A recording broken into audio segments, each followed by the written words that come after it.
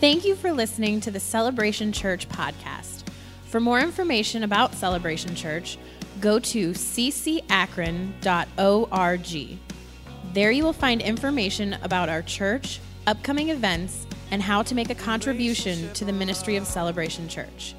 We hope this message is an encouragement to you. So wonderful.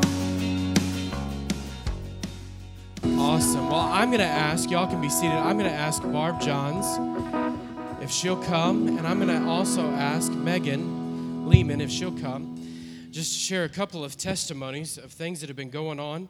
And Barb has launched, she's our, come on up, guys. Barb is our bus ministry director. She launched last week with Easter, our bus ministry. And so I'm going to ask her to share just real quick what God did last week. And if you're interested at all in being involved in the bus ministry, make sure that you see Barb today. She needs lots of help. So make sure, if you're interested, that you see her. Well, I just felt called to drive the bus again. I drove the van several years ago, and it's a way to bring people to church. I had two families that I brought last week, and I was so tickled to see both of my ladies come forward. It just blessed my heart. So I would be glad to take you for help. It's awesome. So you had two families, you said? I had two. Okay. And so they both came down, responded to the altar call for salvation, and then you mentioned that they also went back to the food pantry after. So that's awesome. So thanks, Barb. That's awesome. Why don't you give her a hand? That's incredible. You know, that's good fruit, that you have two ladies come on the bus and both of them get born again. And then, you know, care groups, coming up, Megan. Care groups is vital to our church. If you're not involved in a small group, whether it's Sunday school or you know, if it's a small group during the week or any of the play groups, the fun groups, if you're not involved in a group, I want to encourage you to make sure that you get involved in one of our small groups. We have about 40 or so small groups that meet throughout the week. And we have young ladies, we have young adults, young marrieds, we have seniors, it doesn't matter what group or category you fit into, there is a group meeting for you. And I just want to encourage you to get involved. That's where the life of the church is. It's where you begin to learn how to minister to one another, to encourage one another. It's where discipleship happens. Our monitors just kicked on up here. It's where discipleship happens. It's where life happens in the church. And so it's where you find out what's going on in the church and what's happening and how you can be involved. And your small group does things together and does ministry together. It's a great, great place to be involved. So I asked Megan if she would come and she'd share. She's involved in, well, why don't you just tell what group you're involved in and what God's doing. My name is Megan. My husband, Tony, and I lead the Young Marrieds group. On Friday nights, we meet at 7 o'clock. When we first started our group, when we first kind of started brainstorming about it, you know, is what's going to happen, who's going to be involved, who do we want, you know, we invited tons of people. And I get a text message from one of the moms. Well, you know, we can't be there because, you know, we have work and da-da-da. And I'm like, oh, don't worry, we're going to feed you, so show up anyway. And she's like, yeah, but, you know, bedtimes. And I'm like, hard out at 8:30, which, P.S., we don't do. Like it's like 9:30, 10 o'clock some days when we get out of there. But she's, you know, so I'm like knocking down all these different excuses. And they're still like, you know, we really just, with our work schedules, we don't think we can come. So the first night that we really were able to get together, it was the Mackeys, the Sloans, and us. It was the six of us at a table. We're like, what are we going to do to get people to come? And I mean, it was right in the middle of all this horrible weather, so we figured some of it was weather. But we were like, we got to build these relationships, and we got to get this family there. So we're like praying about it. And wouldn't you know, God worked out a way for their work schedules to be opened up for them to be there on a Friday night. So we got really excited about that. So now they're a really, you know, really big part of that group. So we're just like, we were talking about it. We're like, how are we going to, what are we going to do? Relationships, it keeps coming up. Form relationships with people, get involved with people more so, than like, let's get numbers in our group. And Joe had mentioned something about, a group that they had seen down in New Orleans back in, I think it was like February. He's like, it was unbelievable. I didn't know whose kid was who. Whose kid was whose, because everybody was taking care of everybody else's kid. Everybody was loving on everybody else's kids. And I was like, oh, that would be so cool to happen in our group. And the following week, or, one of the following weeks, I'm looking around, and we have more kids than we do adults in our group. And I'm looking around and I see Lily Sloan cuddling up with Joanna Stager on the couch. I've got Zach over here who is keeping an eye on my little one. If anybody knows my little Austin, I can't keep an eye on him ever because he's always all over the place. And Zach's got him, he's running out the door and Zach's grabbing him and come on back in, and no, you can't do this. And, it's like I just looked around. I'm like, that was like within 2 weeks that we have this group who is suddenly now, and I mean, we all know each other, our kids have been, growing up together and stuff. So it's like we have these relationships, but they're forming these deeper interconnected relationships, and as a side note, I just want to say, when we started all of this, we thought of, I think, 13 or 14 different families who qualify for our group. We have 5. So some of you are not showing up on a Friday night, so you need to come out. Because I'll tell you what, last week I walked into the Sloan's kitchen, and I've got Precious over here up to her elbows in fried chicken, and she's keeping on going and going and going. And we feed you. Did I feed you?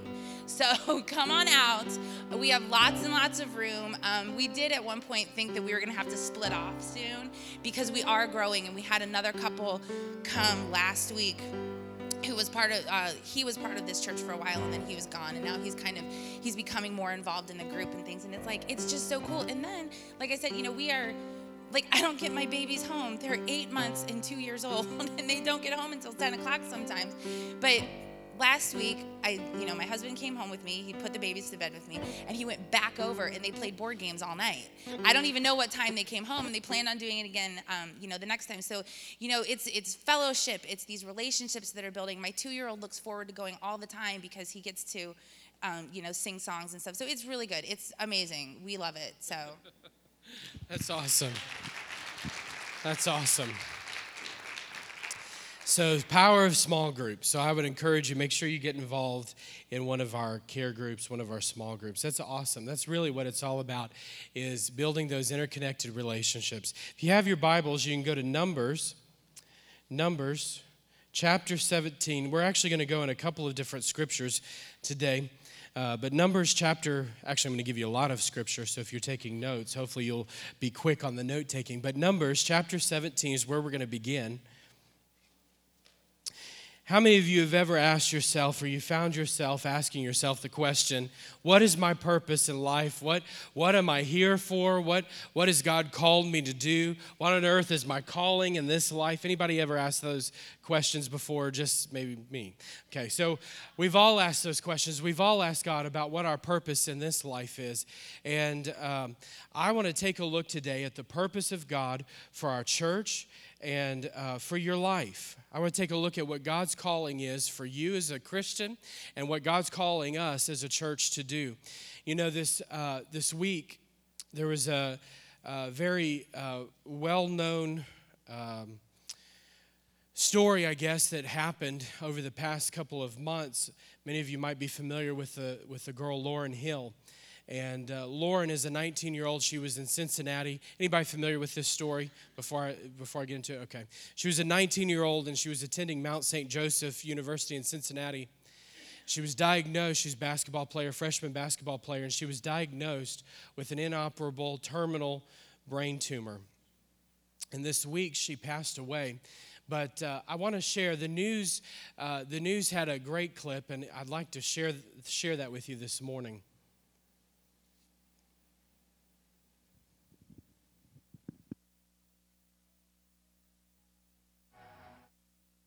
WLWT has just confirmed very sad news this morning. College basketball player turned cancer advocate Lauryn Hill has passed away. WLWT News 5's Mike Dardis has more on how Lauryn achieved her dream and inspired people across the country in the process. It's a dream come true to play on the college court. And it was so thrilling to get there and be able to put my foot down and just feel the roar of the crowd and the vibration of the floorboards, and I love it so much. That was Lauryn Hill's big goal after being diagnosed with terminal brain cancer.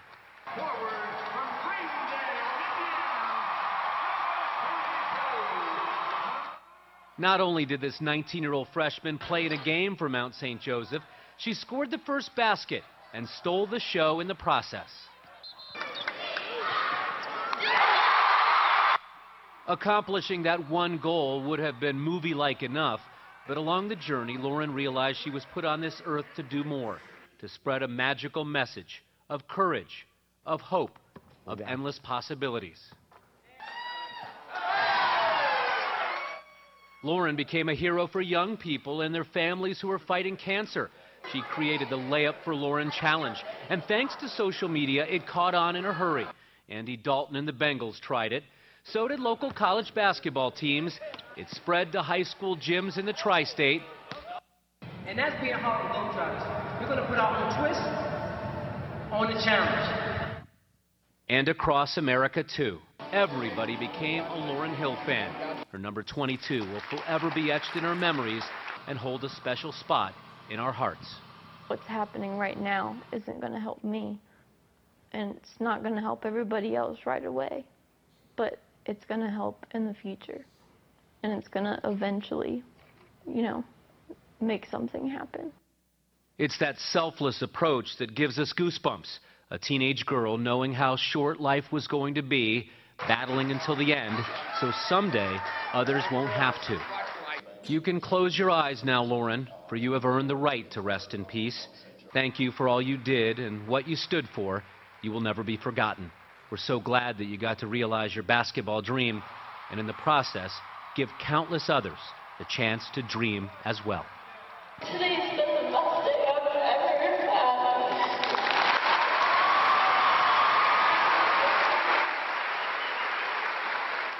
And our thoughts, prayers with. Thank you for all you did and what you stood for. You will never be forgotten. We're so glad you got to realize your basketball dream, and in the process, give countless others the chance to dream as well. When you and I begin to live out and fulfill the purpose and the plans of God for our life, when we begin to fulfill the purpose of God for our church and for our life, it affects those around us. Lauryn's a great example of that when you begin to achieve the dream and the purpose of God for your life, it affects those around us. Your place as a believer, your place in eternity might be secure, but your place in history, I heard this said, your place in history is up for grabs. As a believer today, each of us, eternity is secure, but will you and I make a difference in this life? Will you and I determine, you can come to church and you can sit in the pew and you can go through all the right motions and do all the right religious things, but I want to ask you a question today. Will you and I be willing to make an eternal difference and mark history for the world around us? Are you willing to lay everything at the foot of the cross and say, I am willing to see the Great Lakes region transformed. I'm willing to make a mark in this history and in the world around me. Our mission, our purpose, as we've said here at our church, is Acts 1:8, and you shall receive when the Holy Spirit comes upon you, and you shall be my in all Jerusalem, Judea, Samaria, and to the ends of the earth. That is our mission. That's our purpose. And maybe today that should become your purpose, and your mission in this life is that you receive the power, this supernatural dunamis power of the Holy Spirit to be a witness for Christ in every place that you go. Heather and I were talking yesterday, and she said, we need to get more of those invitation cards. We've run out, and she said, we need to get more. She said, I find myself everywhere I go talking to people about our church and inviting them to church, and I need something to give them a time and a date to come.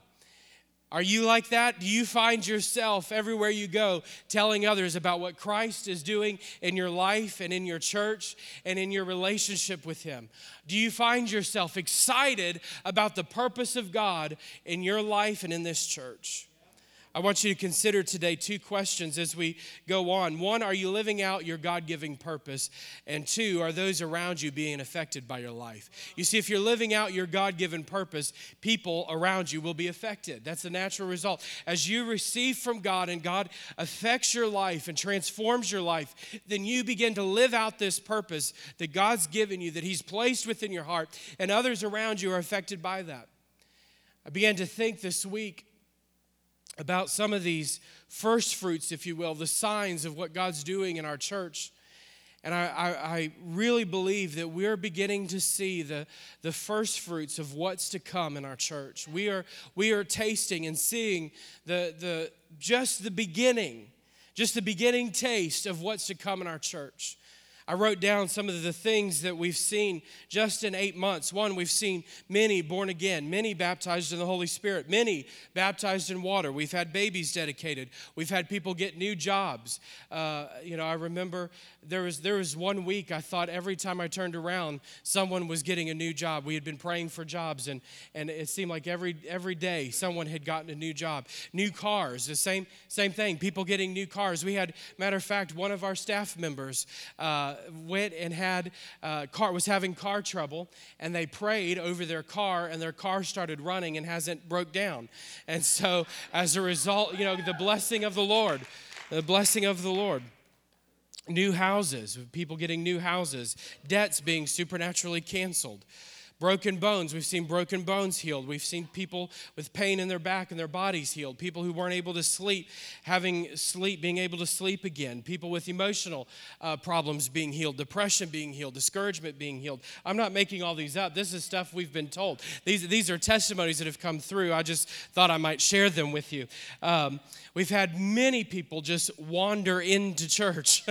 I can't count how many people that I've been told, I don't know why I'm here. I'm here. I showed up.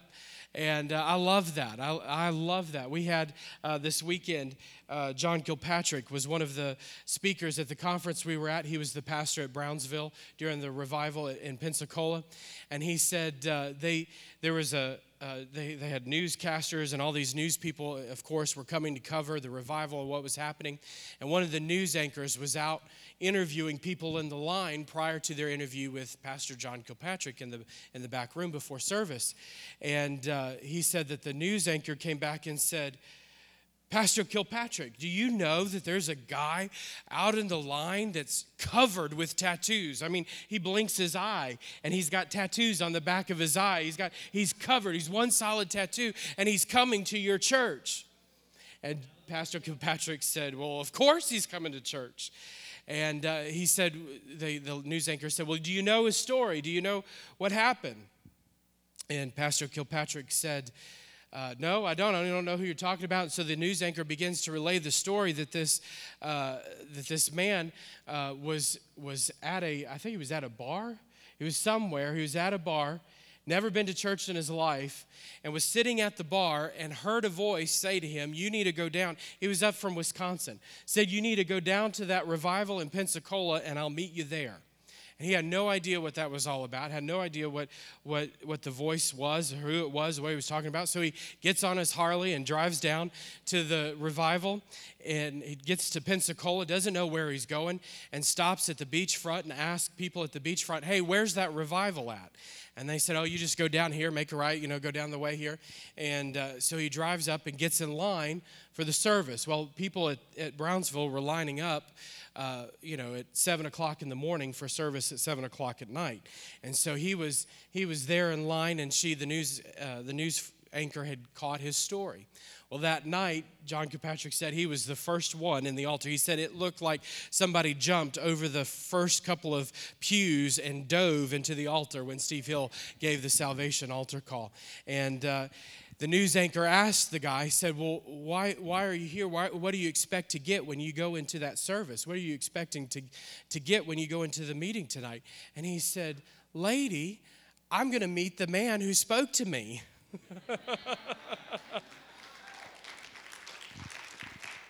And that he did.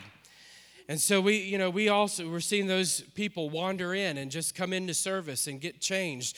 New people engaging in ministry, people being called into ministry. I've had several folks say that I never thought I could actually live out a call into ministry. I never thought I would have even been capable or qualified to be called into ministry. And people are living that out. Many new ministries have started, had launched or relaunched.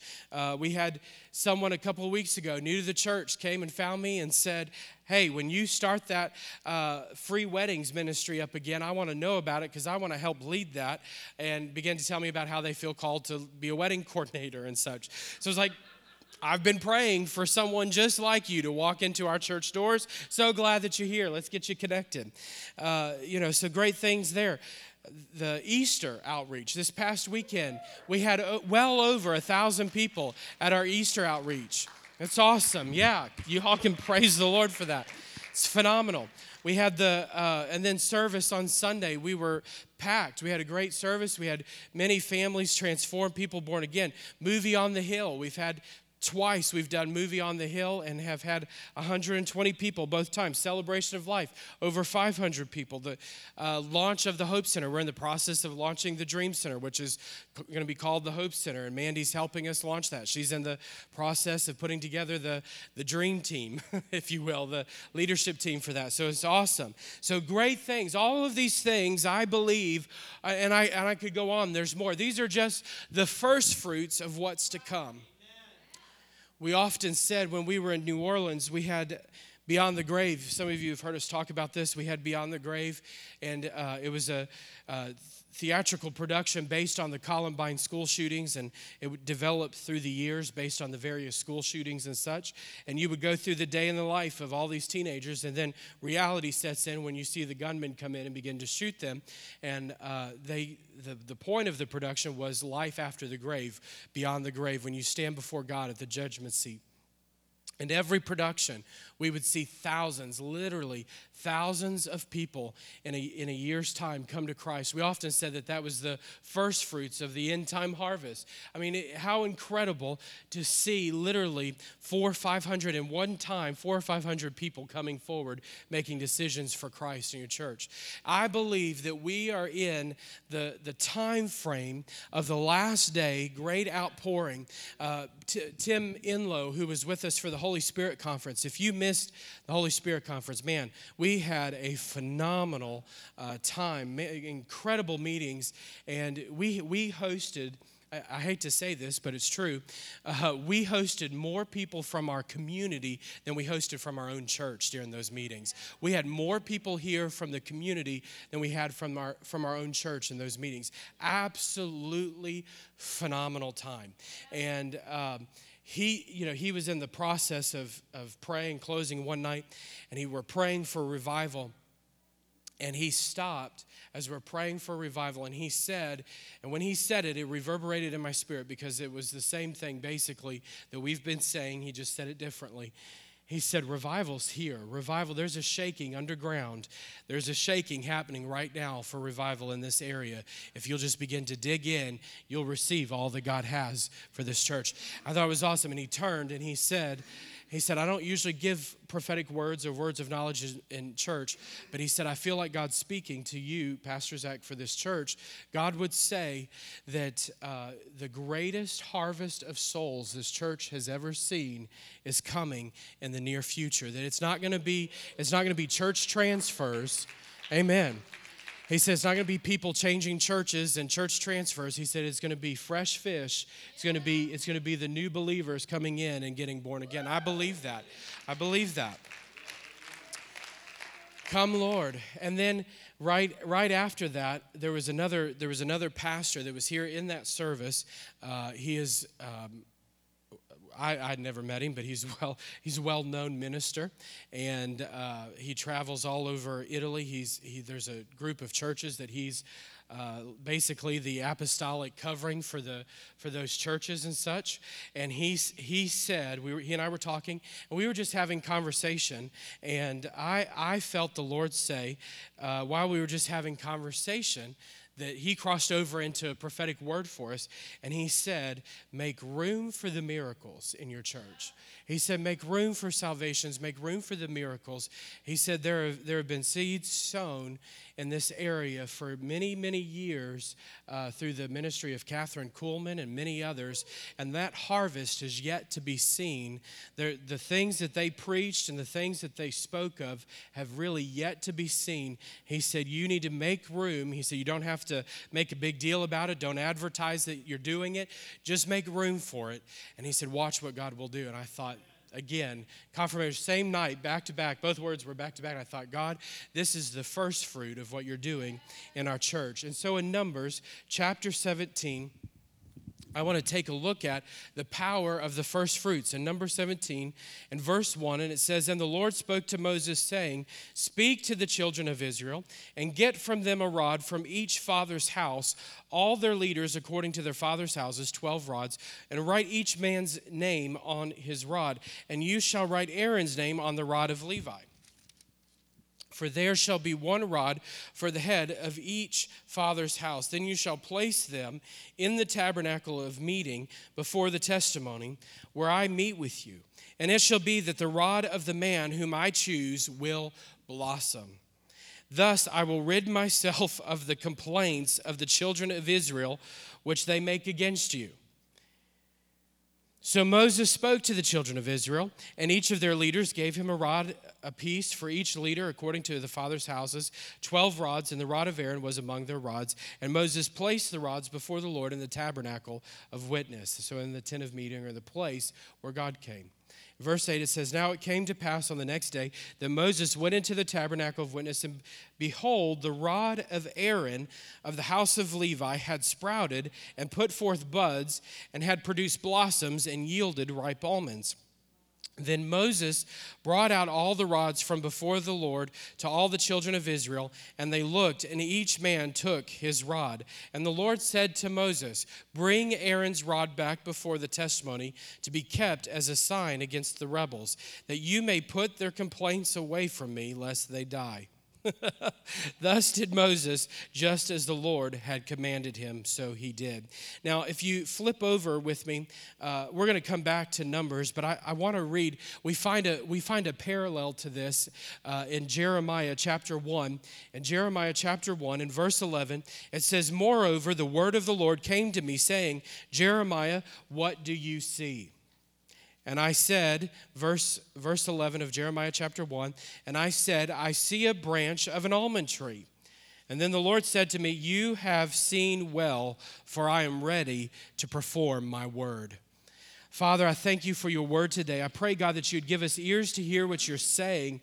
Lord, that we would begin to step in and fulfill all the plans and purposes that you have for us corporately and individually. And I thank you for it in Jesus' name. Before we begin today, you have to first kind of understand the background of what's happening here with Moses when God spoke to him to say, bring the rods, the almond rods, the branches of the almond rods into the tent of meeting. Basically, what's just happened in Numbers, in Numbers 16, in the preceding chapter, Korah, if you remember Korah was Moses and Aaron's cousin, and he was very wealthy, very influential, and Korah led a rebellion. He felt like he should have more authority. If Aaron had authority, he should have more authority. And not only should he have more authority, he felt like Moses and Aaron were doing it wrong. He felt like there should be a different plan or a different purpose. He felt like there should be a different way to worship. And so he began to stir up the people against Moses and Aaron. And the first thing that Korah does is he gets 250 leaders. These are key leaders for Moses and Aaron. He gets them stirred up, riled up, and then out of the 250, he gets a whole nother group of people riled up, and they go out and they complain against Moses and his ministry and what God's doing through Moses and Aaron. How many of you can say that's not a good thing to touch God's anointed? It's not wise to complain against the Lord's anointed. And so Moses prays before the Lord and says, God, help me with these people. What are we supposed to do? And so Moses goes out to make reconciliation with Korah. He corrects him and tries to make reconciliation.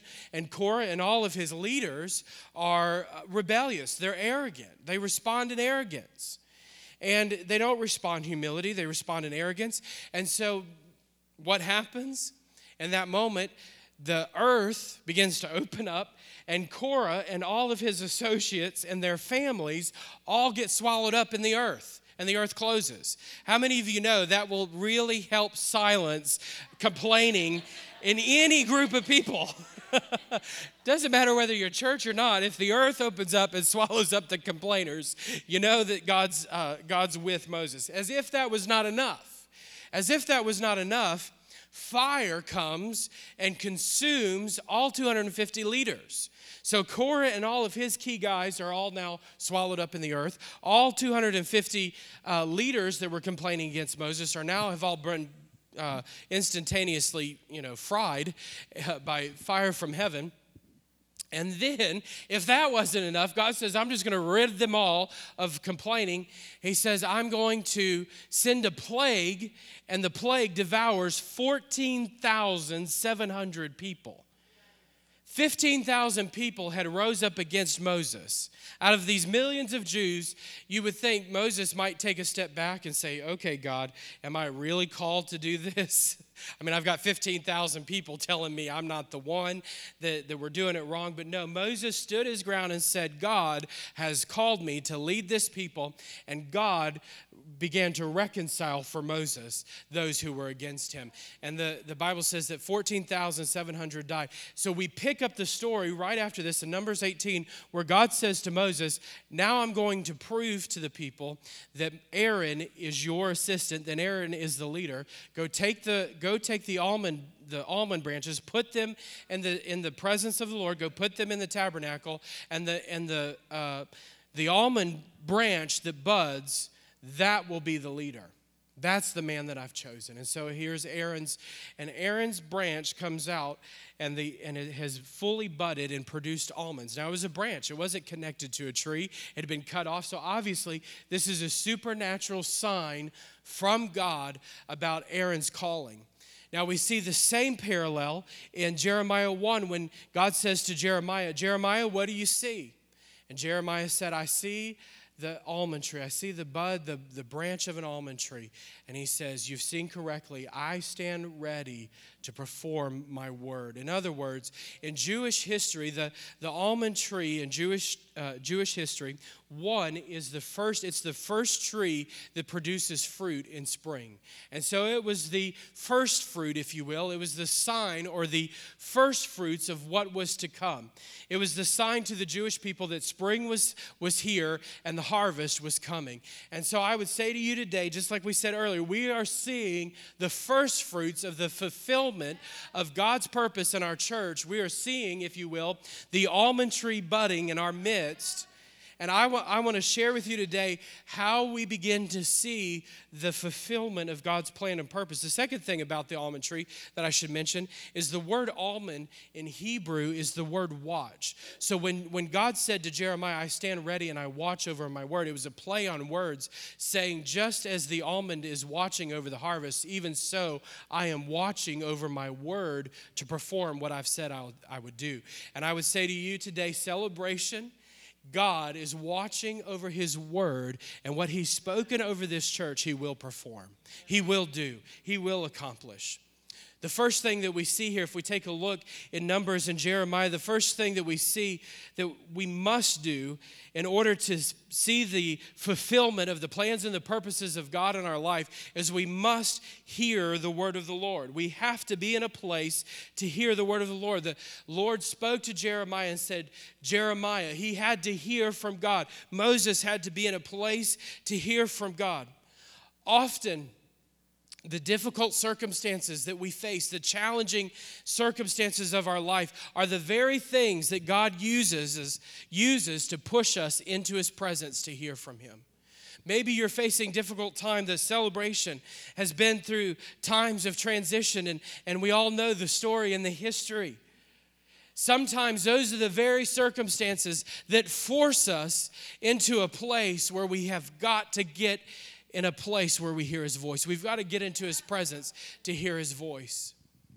You know, you may be saying, well, I didn't sign up for all, the Pentecost. I didn't sign up for all that God's doing in my life. I didn't sign up for the hardship. I didn't realize that this was coming. I didn't realize this was what God was talking about. But it's the very thing that you need in your life to drive you into His presence so you can hear His voice. You've got to hear His voice. You got to hear His word. Moses was faced with 15,000 member rebellion. Jeremiah was in bondage. The Jewish people were in exile. Jerusalem had been destroyed. Here's Jeremiah in the place of Babylonian rule, and he has to hear from God for his people. I think about blind Bartimaeus. In the New Testament, blind Bartimaeus is obviously blind, and he begins to shout out, Jesus, Son of David, have mercy on me. He needed one encounter with the Word of God. He needed that one word from God, be healed. That one moment. Sometimes the very things that we face that are challenging are the things that God uses to drive us into His presence, to hear His voice. The Israelites had been liberated from Egypt. They were out of bondage. They had come to the place to spy out the land. Moses sends out the spies, and all of them come back and say, yep, this isn't going to work. This isn't going to happen. We're not able. And Joshua and Caleb say, we are more than able to take them. God, if God's with us, we are able to conquer and go into the promised land. We need to get into the place where we hear the voice of the Lord, where we're not listening and hearing the voice of the complainers, hearing the voice of the Babylonians who are ruling over us, or the circumstance of life. We've got to hear the voice of the Lord clearly for ourselves. There's 4 types of the Word of God that I want to just quickly give you. There's four types of words of God. First off, there's the written word or Scripture. There's the written word of God. 2 Timothy 3:16 says, all Scripture is inspired by God and profitable for teaching, for reproof, for correction, for instruction in righteousness. So we know we hear from the Word of God. If you're not in the Word of God, the rest of these will be fallible to you. And this is what I mean by that, that all these other types of words will always line up with Scripture. If it contradicts Scripture, I would question its origin. Is it really from God? What I encourage people to do, and Heather and I, we were just having a conversation about this week. If you feel like you have a word from the Lord, does it line up with Scripture? And if it doesn't, put it in the basket, set it aside, and if it comes back around, praise the Lord. And if it doesn't, it wasn't God. God's word never contradicts itself. You can always go to Scripture. So if you're not in Scripture, if you're not digging into the Scripture, how can you know whether or not you're hearing the voice of the Lord? How do you know what God's directing you? So let me encourage you to have a personal time in the Word of God. Now, you may be looking at me and saying, I hear what you're saying, Pastor, but it just does nothing for me. It's boring. I don't know where to begin. All of these things. I've heard it all before. Let me encourage you, start simple. Don't start in Leviticus or Numbers. And everybody that's read Numbers or Leviticus can say amen. I would encourage you, start in the book of John or start in Luke.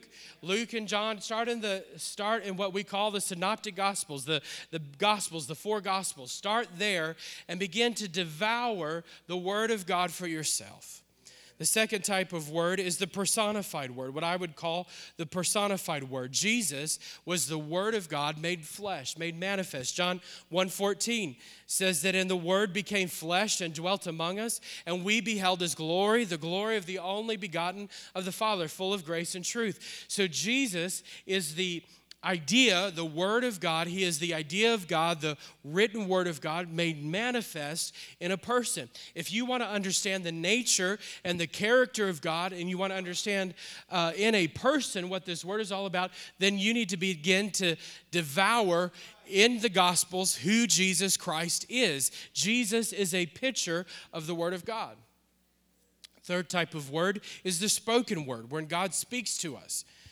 There's the audible spoken voice of God. I've never heard for myself the audible voice of God. I would think that if I did, that would be pretty cool. And I would love to hear the audible voice of God. I would imagine that it would be pretty terrifying at first. But in Matthew chapter 3 and verse 17, it says, "And behold, a voice out of the heavens said, 'This is my beloved Son, in whom I'm well pleased.'" God spoke audibly over his Son. So does God still speak audibly? Absolutely. God can do whatever he chooses. But more times than not, he also speaks to us by his Holy Spirit. The Bible says in Romans 8:16, the Spirit himself testifies with our spirit that we're children of God. Romans 8:16. So the Holy Spirit is speaking in our inner man. He's speaking to our spiritual man. And so you and I can hear the voice of God for ourselves. Jesus said that my sheep know my voice. How do we know his voice? By his written word, by the Holy Spirit. This is why we teach and preach so much on the power of the Spirit-filled life. If you go through life without ever having the testimony or the word of God spoken to you by the Holy Spirit, or the direction of the Holy Spirit in your inner man, you're missing out on one of the greatest privileges as a believer, that you can live with spiritual power and testimony in your inner man about what God's doing in your life.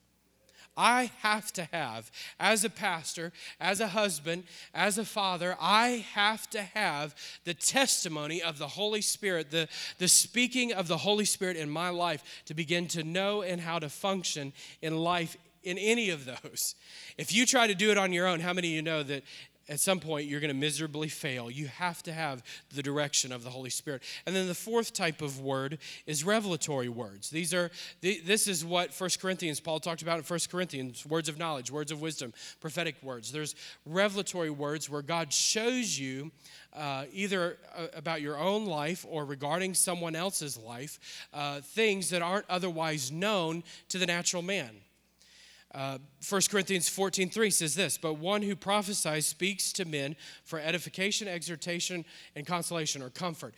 This is how you know words from God. Is it edifying? Is it encouraging? Is it comforting? Those are the three qualifications. Is it exalting Jesus? Obviously, 1 John talks about that. How do we know if it's a false spirit? It has to testify to Jesus. And then beyond that, it needs to edify, it needs to encourage, and it needs to comfort. That's how you know it's a word from God. Y'all with me? So those are the four types of the Word of God. We've got to hear the Word of the Lord. There's power in the Word of God. Ezekiel was standing in the valley of dry bones. That's a difficult situation. God says you're going to raise up a mighty army, and your army is dead. They have, no flesh, nothing. They're bones. Okay, God, how are you going to do this? And he says, speak. And Ezekiel says, hear the word of the Lord. In John 11:43, Lazarus, come forth. The word of the Lord raised Lazarus. Romans 10:17 says that faith comes by hearing, and hearing the word of the Lord. So faith is produced in us, is strengthened in us by hearing the word of God. In Genesis chapter 1, God said, let there be light, and there was light. He spoke, and the creative word of God is still creating today.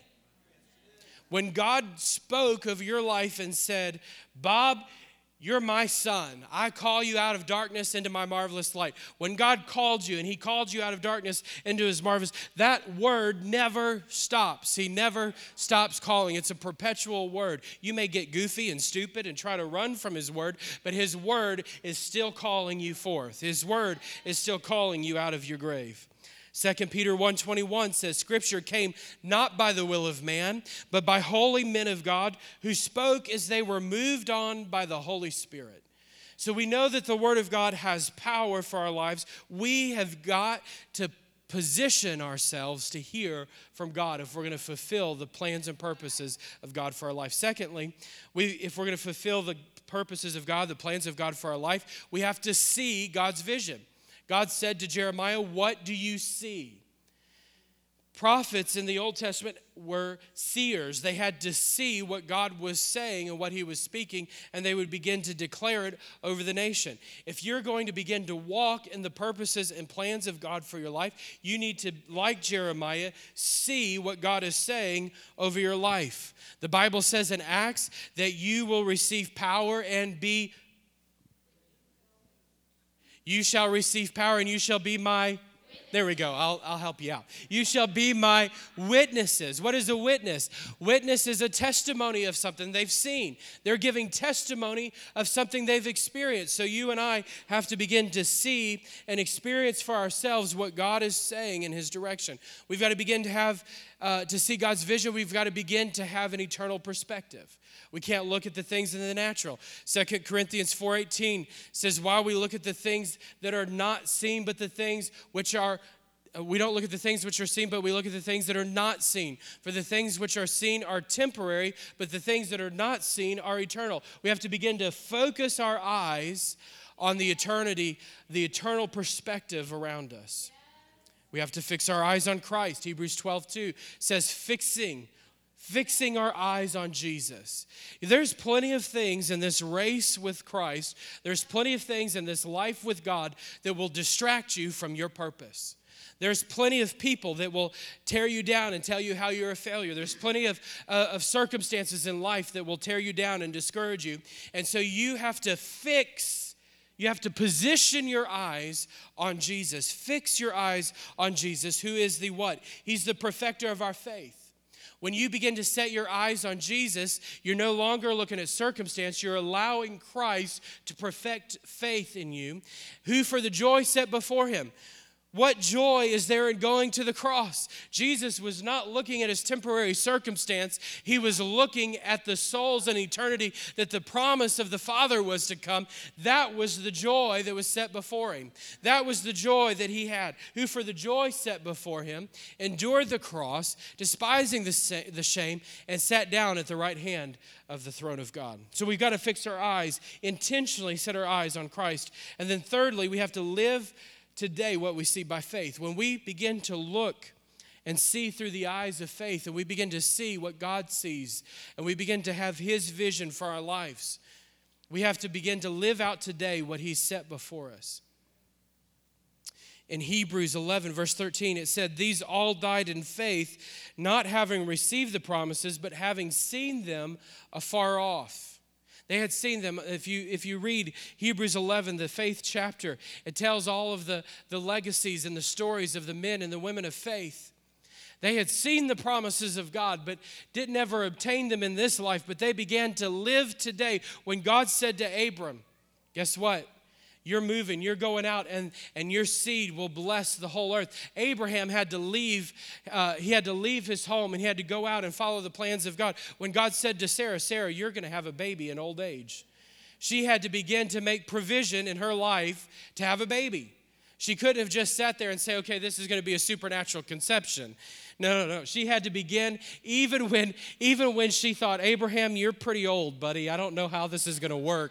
But God said we're going to have a baby, so let's go in the other room and have a baby. So she had to begin to put, some of y'all needed to laugh this morning. I had to throw that out there. So they had to begin to make provision for the purpose of God for their life. If God speaks to you and says, hey, guess what? The storm's coming, Noah. The flood's coming, and this people need to be saved. Noah couldn't just sit there on the sideline. I mean, he could, and they would all been destroyed. But for 120 years, he went to work on an ark that saved his people. What about you? What about you, my friend? Are you willing to step out? Paul said in 1 Corinthians 15:31, I die daily. In other words, he said, I realize that the purpose and the plans of God is not going to be something that is easily obtained. I'm going to have to die to my flesh. I'm going to have to lay aside what I want, my own desires, and I'm going to have to begin to live out what God has called me to do. Sometimes we want to stay in the confines of our comfort. We want to stay in the confines of our security and our safety when God's calling us out of the boat to begin to walk on the water. Death always makes visible where your treasure is. When you begin to die to yourself, and I'm not necessarily talking about the physical death, although at times of physical death we realize it's one time for many people where they actually take a look at eternity. But our spiritual death, when we begin to die spiritually to ourselves, we begin to realize where our treasure is. If we learn to die in this way, we'll learn to live in this way. If we learn to die to ourselves, if we learn to position ourselves in a place to hear from God, and we position ourselves in a place to see what He sees and His vision, and we begin to live that out, then we're willing at all costs to live for the glory of God. Jonathan Edwards obviously didn't waste his life. I love Jonathan Edwards. He didn't waste his life. His life ended when he was 54. He died of a failed smallpox vaccination. But in his short life, he wrote thousands of sermons. He led the Great Awakening, the first and second Great Awakens. He was a man that influenced the history. You know, it's funny how much history gets rewrote through the years. If you really take a look at the origins of our country, the two influential men were not our president and not our political leaders. The most influential men at the start of our country were two preachers by the name of Jonathan Edwards and George Whitefield. And we have forgotten that fact. The preachers were more influential in that day than the leadership of our country. God, we need to get back to the place, not for political authority. Listen, I don't need a political power. I don't want political power. Jesus was not here for political authority, but He came to establish a kingdom, and that kingdom was more real and more visible than the democracy that we're under today. Jonathan Edwards wrote several revolutions. Some of those I'll share with you. Number 5, he says, resolved never to lose one moment of time, but improve it the most profitable way I possibly can. Resolve. Number 6, resolve to live with all my might while I do live. Number 17, he says, resolve that I will live so as I wish I had done when I come to die. Have you settled that? I mean, can you ask yourself that question? Have you settled that within your own spirit, that I want to live in such a way that when I come time to die, that's all I have to do? That I've lived in such a way that my life will be fulfilled. I fulfilled my purposes. I have no regrets. Number 22, resolve to endeavor to obtain for myself as much happiness in the other world, not this world, in the other world as I possibly can, with all the power, might, vigor, vehemence, yea, violence I am capable of, or can bring myself to exert in any way that can be thought of. Jonathan Edwards lived his life in a way that said, my eternal home is more important to me. The living and fulfilling my life for eternity is more important to me than the things of this natural life. Is it risky? Oh, it's absolutely risky. The word witness in Acts 1:8, the word witness is martyr. It's absolutely risky. John the Baptist called King Herod an adulterer, and what happened to him? He got his head chopped off. Paul risked everything. He went back to Jerusalem to finish out his ministry, and what happened? He got arrested, and he was beaten and jailed for 2 years, then shipped off to Rome, and then killed. And he writes to Timothy and says, I've fought the fight. I've run the race. My life is being poured out as a drink offering. He had given everything for the fulfillment of the purpose of God in his life. Are you paralyzed by the enamor of safety and security? Does your own personal comfort mean more to you than fulfilling God's purpose for your life? If your own comfort and your own security is more important to you than fulfilling the purpose of God, then my friend, you will sit on the church pew and you'll be comfortable, but that's all you'll ever live. You'll never see the fulfillment of the great things that God has for you in your life. You can sit and never mark history, never change, and see anyone change in your life. or you can launch out into the deep and see God do great things in and through your life. I started thinking today, as I was preparing for service, I started thinking about ISIS. You know, our world, our news and media and everything's in turmoil with ISIS and the Islamic State stuff. And I began to think about this morning. Here's an organization or a movement or a terrorist or whatever you want to call it, and their stated purpose is to bring about the apocalypse. That is their underlying stated purpose, that they're to bring about their version of the apocalypse, to establish an Islamic state and bring about the apocalypse, to see their Messiah come to rule and reign. And in doing this, they recruit, by the statistics that we know, they are recruiting 20 new leaders a day. A day, 20 new people are joining the ranks of ISIS. But in the middle of this, what's so confounding to me is this, that of those 20, the age range that they're recruiting is between the age of 15 and 20. And they're doing it through increased social media awareness and through videos, online media and so forth. They're attracting a younger generation. And in the middle of this, what's so perplexing about it is they just, at the end of last year, in December, it came out that they had killed 200 of their own people, because they were rebelling against and not doing jihad how they thought they should do jihad. They weren't doing it their way, so they killed 200 of their own people. Now tell me, I just want to pause for a moment and reflect on this reality. What in the world are we doing as a church when we sit by in our pews and in our comfort and allow the world that we're in to die and go to hell, and we're more comfortable sitting back in the church pew? We want our ease, we want our comfort, we want our security over seeing the gospel advanced. Are you all with me this morning? I realize I might be stepping on some toes this morning, and just stick them out and you can put them back under after I'm done. But I want to tell you that there is a world around us that's going to hell, and God has commissioned each one of us to live a life that fulfills His purpose and impacts the world around us.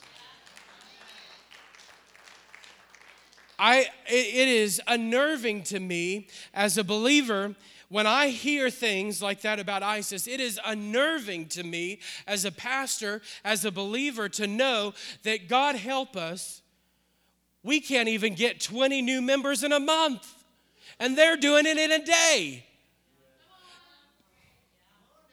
Well, if you did this and if you did that, listen, it's about us engaging and fulfilling the purposes of God in our life. It's about each of us fulfilling the plans and the purposes of God. Thirdly, well, actually, I want to read this quote. I ran across this quote. I want to share this with you. The Roman Emperor Julian, he was trying to establish his Roman religion again. He was trying to build the Roman religion again in his time frame. And this is what he said. I find this very interesting. God help us that we would do likewise. He says, the Christian faith has been specifically advanced through the loving service rendered to strangers and through their care for the burial of the dead. It is a scandal there is not a single Jew who is a beggar. He's talking about, because of the Christians, there's not even one of them, not even one Jew who's sitting and begging because of this loving Christian service of the Christian faith. And that the godless Galileans care not only for their own poor, but they care for ours as well, while those who belong to us look at us in vain for help that we should be rendering to them. That ought to be said of the enemies of the Christian faith, that we are so in love with Jesus, that we are so fulfilling our purpose to such a level that we have no needy among us. And not only do we have no needy among us, we're reaching out to the enemy's needy as well. That is Christianity. That is the life that we are called to live. It's not the government's job to take care of the needy. It's not the government's job to take care of the poor and the destitute. That's what Jesus called the church to do, shocking. But in the New Testament, we actually see that's what the leaders of the church were called to do. that they were to take care of the widows and the poor. And the first fight, it's so funny, the first fight in church, here they are in full-blown revival. Thousands, literally thousands of people are being born again. People are being healed. And the fight in church, well, I didn't get food in the food line today. I didn't like that food today. It was over the feeding of the multitudes. It's amazing how we get caught up in the menial issues of life. God, help us that we advance to fulfill the purpose of God. Thirdly, fulfillment of God's purpose requires us to stay in the presence of the Lord. Fruitfulness or fulfillment of God's purpose in your life is absolutely dependent on you living in His presence. John chapter 15 talks about abiding in His presence. I am the vine, you are the branches. Apart from me, you can do nothing. We have to stay in the presence of God. This isn't just coming to church on Sunday and getting a little touch at the altar, or having a good experience in church and going home and living like the devil. No, it means that every day of your life, you're in the presence of the Lord. You wake up thinking about God. You go to bed thinking about His presence and loving on Him. You're constantly, I go throughout the day, I'm constantly, there's a song in my spirit. I can't go without having a song in my spirit. There's always a melody in my heart that I'm singing, either between me and God or out loud. I always am singing in the presence. I've got to live. That is praying continually, constantly living in His presence. Heather is always praying in tongues. You always know where Heather is around the church because you can hear her praying in the Spirit somewhere. That's how we live. We live in the presence of the Lord. We have to live our lives abiding in Christ. David said, "How lovely is your tabernacle." Now, this is a funny statement. David's talking about a rattered, tattered tabernacle that's been beat up, torn. He's not talking about the Solomon's temple. He's talking about a beat up tabernacle. How lovely, God, is your tabernacle, O Lord of hosts. My soul longs, even faints, for the courts of my Lord. My heart and my flesh cry out for the living God. For a day in your courts, not about the building. It's not about the outward trappings or the religious things that are going on in the tabernacle. It's about your presence, Lord. I'd rather be a doorkeeper in your house. I'd rather be a doorkeeper in your house than dwell in the tents of wickedness. Abiding in His presence. Attempting to live outside the presence of God results in regret, defeat, discouragement. Only in His presence can you realize your full potential. Only in His presence can you realize the purposes and the plans of God for your life. I love John the Revelator. He's been boiled in oil. I mean, they've tried to kill this guy, and they can't kill him. Why? His purpose hadn't been fulfilled. He's on the Isle of Patmos in exile. And what does the Bible say? I was in the Spirit on the Lord's day. I've got news for you. If I had just been boiled alive, it might be really hard for me to be in the Spirit on the Lord's day. I would try probably everything else to not be. I'd be complaining. I'd be angry or bitter at God.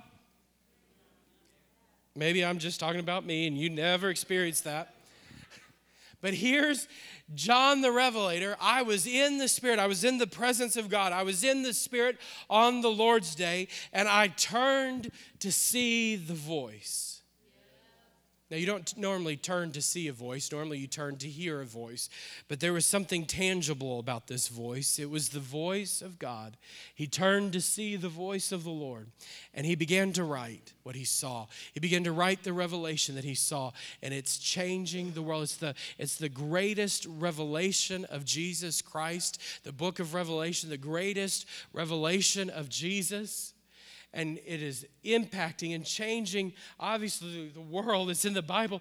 But the reality is he fulfilled the purpose God had called him to. I want to close with this thought. I've been doing some research on this area as far as revivals in the past and Pentecost and the influence here in the area. And I love studying revivals. I love studying the move of God, the outpouring of God in areas. And obviously, we know that this area was greatly affected by Catherine Kuhlman's ministry. If you don't know who Catherine Kuhlman is, I would encourage you to get the book Daughter of Destiny. I think that's the name of the book, Daughter of Destiny, that explains who Catherine Kuhlman is and her ministry. It's absolutely phenomenal. And I did some research, and this is what I found. I want to read this to you because there's a lot more, but this specifically applies to Akron. I'd like for you to hear this. Some of you may have been around for this. I'm not sure. Some of you may remember this. But in August 1952, Catherine preached over 15,000 under Rex Humbard's tent in Akron, Ohio, on Triplet Boulevard next to the Akron Airport. On the pre-dawn hours before Catherine's first Sunday service, the Humbards were awakened by a loud knock on the door of their mobile home. It was a policeman who said, "Reverend Humbard, you're going to have to do something. There's nearly 18,000 people in that tent out there." And it was 4 in the morning, and the service was not scheduled to start until 11 a.m. Catherine, being accustomed to the crowds of people who couldn't all fit under one roof or in one tent, told Humbard there was only one thing to do, that they would have to start the service at 8 a.m. And that's what they did. Maud Amy, Rex's wife, remembered that Catherine ministered that day until 2:30 in the afternoon. Started at 8 a.m. and went till 2:30. And we complained for an hour and a half. After these meetings, the Humbards parked their mobile home in Akron and subsequently built one of the largest churches, television ministries in that area in the 60s and 70s.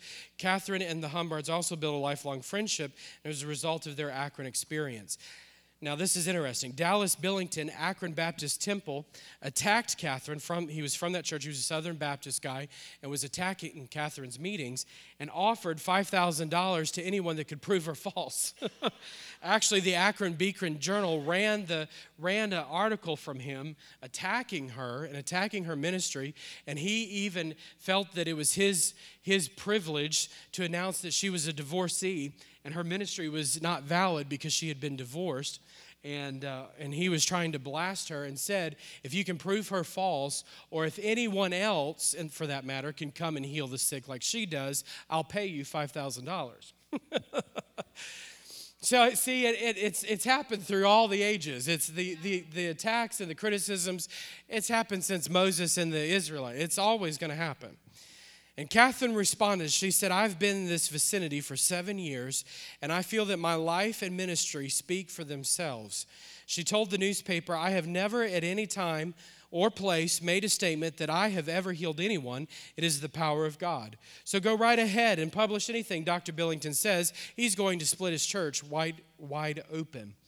The response was instantaneous. The newspaper circulation department reported that the demand for extra papers was second only to the annual request, which poured in from all over the country at the Soapbox Derby time, which y'all know the Soapbox Derby is well known here. That was one of the first things we learned about the area, was about the Soapbox Derby. So they said that it even outdid the Soapbox Derby.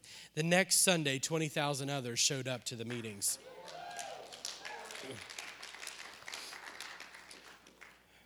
There is a history in this area for revival, for the supernatural ministry of the Holy Spirit. Catherine Kuhlman's message, I had never saw her in person, but seeing the videos, this long flowing white dress, y'all know what I'm talking about. The Holy Spirit. What a ministry. That was her ministry, the precious Holy Spirit. I'm going to say something as your pastor and what God has called us here to do, and I believe that you can also apply what we've taught today into your personal life and fulfilling God's plan and purpose for you personally. But I want to speak to the fact of us as a congregation fulfilling the purposes of God. When we were called to New Orleans, or called from New Orleans to Akron, when God spoke to us, it was immediate that we knew that we were coming. This is all honestly, we said from point go with the board. I'm looking at Jim, but the selection committee in that time, from point go, we said we've heard from God that we're coming. Now there was a long process to figuring that out, and it's needed. Thoroughness is needed, and all of those things are absolutely important. But we knew from the very beginning God had called us here. We didn't know at that point, we didn't even know anything about the church other than Doc Dobbins. We didn't know anything other than that name. And so we didn't know what God was doing. We didn't know the history of the church. We just knew that God said, you're coming.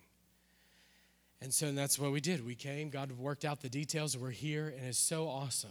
It is so awesome to see all that God's doing. But let me say this. Our purpose in being here is to see the plans and the purposes of God for this church, why this church was established.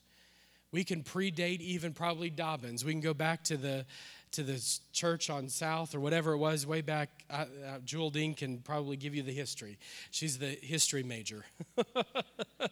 But we can go back to the very beginnings of these churches and understand and recognize that this church is here today not to be a social club, not to be a pat me on the back club and say, oh, you're look at you, you're so good, you're so awesome, you're so wonderful. This church is here today to spread the message of the gospel, to see revival affect this region. That's why we're here. That's why this church is here. And so I want to, as your pastor, say thank you for standing with us in that. I realize that it's uncomfortable. I realize revival, listen, if it's uncomfortable for you, if revival's uncomfortable for you, you can absolutely 100% take it to the bank. It's uncomfortable for me. If you feel uncomfortable, then you better believe I feel uncomfortable, because it's happening to me as well. It's a life all of us have to live. It's a life all of us have to live. We have to live in revival individually, corporately. John Kilpatrick, I'll close with this thought. Sorry, I'm a little over. Y'all hopefully can forgive me. The band can come up. John Kilpatrick shared this thought, and I thought I'd share it with y'all. It was powerful this week. We had it was probably the best pastors' conference I've ever been to. We had deaf ears open. We're at a pastor's conference. Deaf ears open, backs healed, slip disc healed, all sorts of, it was awesome. It was a great time. People baptized in the Holy Spirit. It was phenomenal. At a pastor's conference, no less. And he made this comment. He said, when revival came, he said, we had been praying in our church for 2 years straight for revival. Mike reminded me of this morning, and so I thought I'd share it. He said, John Kilpatrick said, we had been praying for 2 years straight for revival. They had devoted Sunday nights to prayer and communion, praying for revival, taking communion together. And he said when revival came, he said we weren't expecting it to come the way that it came.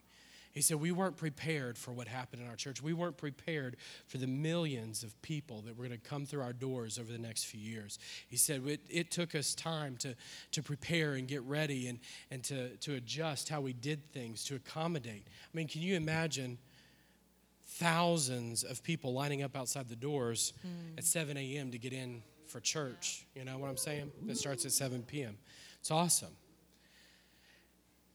And so there is a mandate of God on our church to carry revival to our city.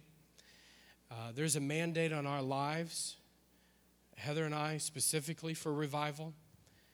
And there's a mandate on this church for revival. And it's not always easy. It's not always easy. You know, it's really not easy when you see people that you love come and go, people that you respect come and go. It's not easy when you have new folks come in and they're messy, they're new, they're fresh fish, they've never been discipled. It's not fun.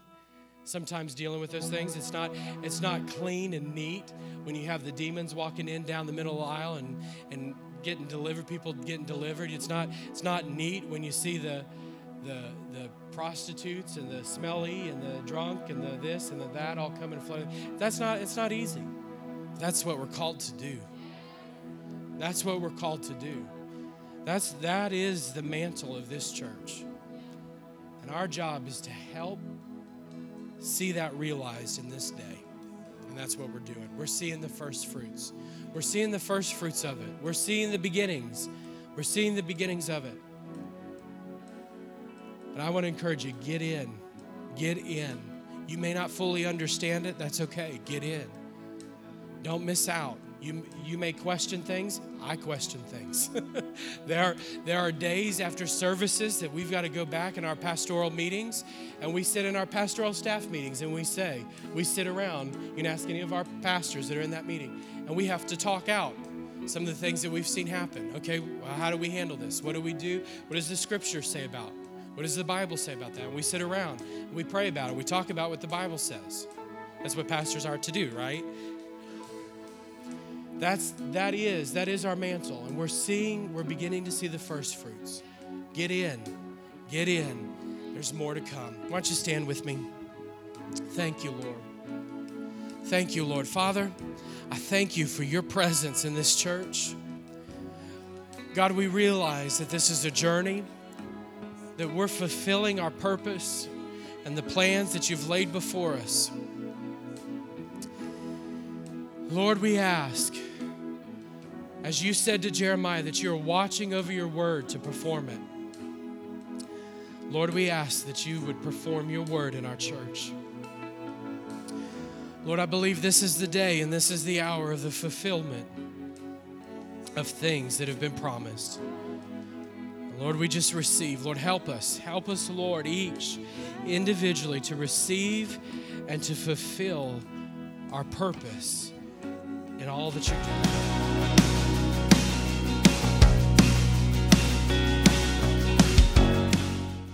Thank you for joining the Celebration Podcast.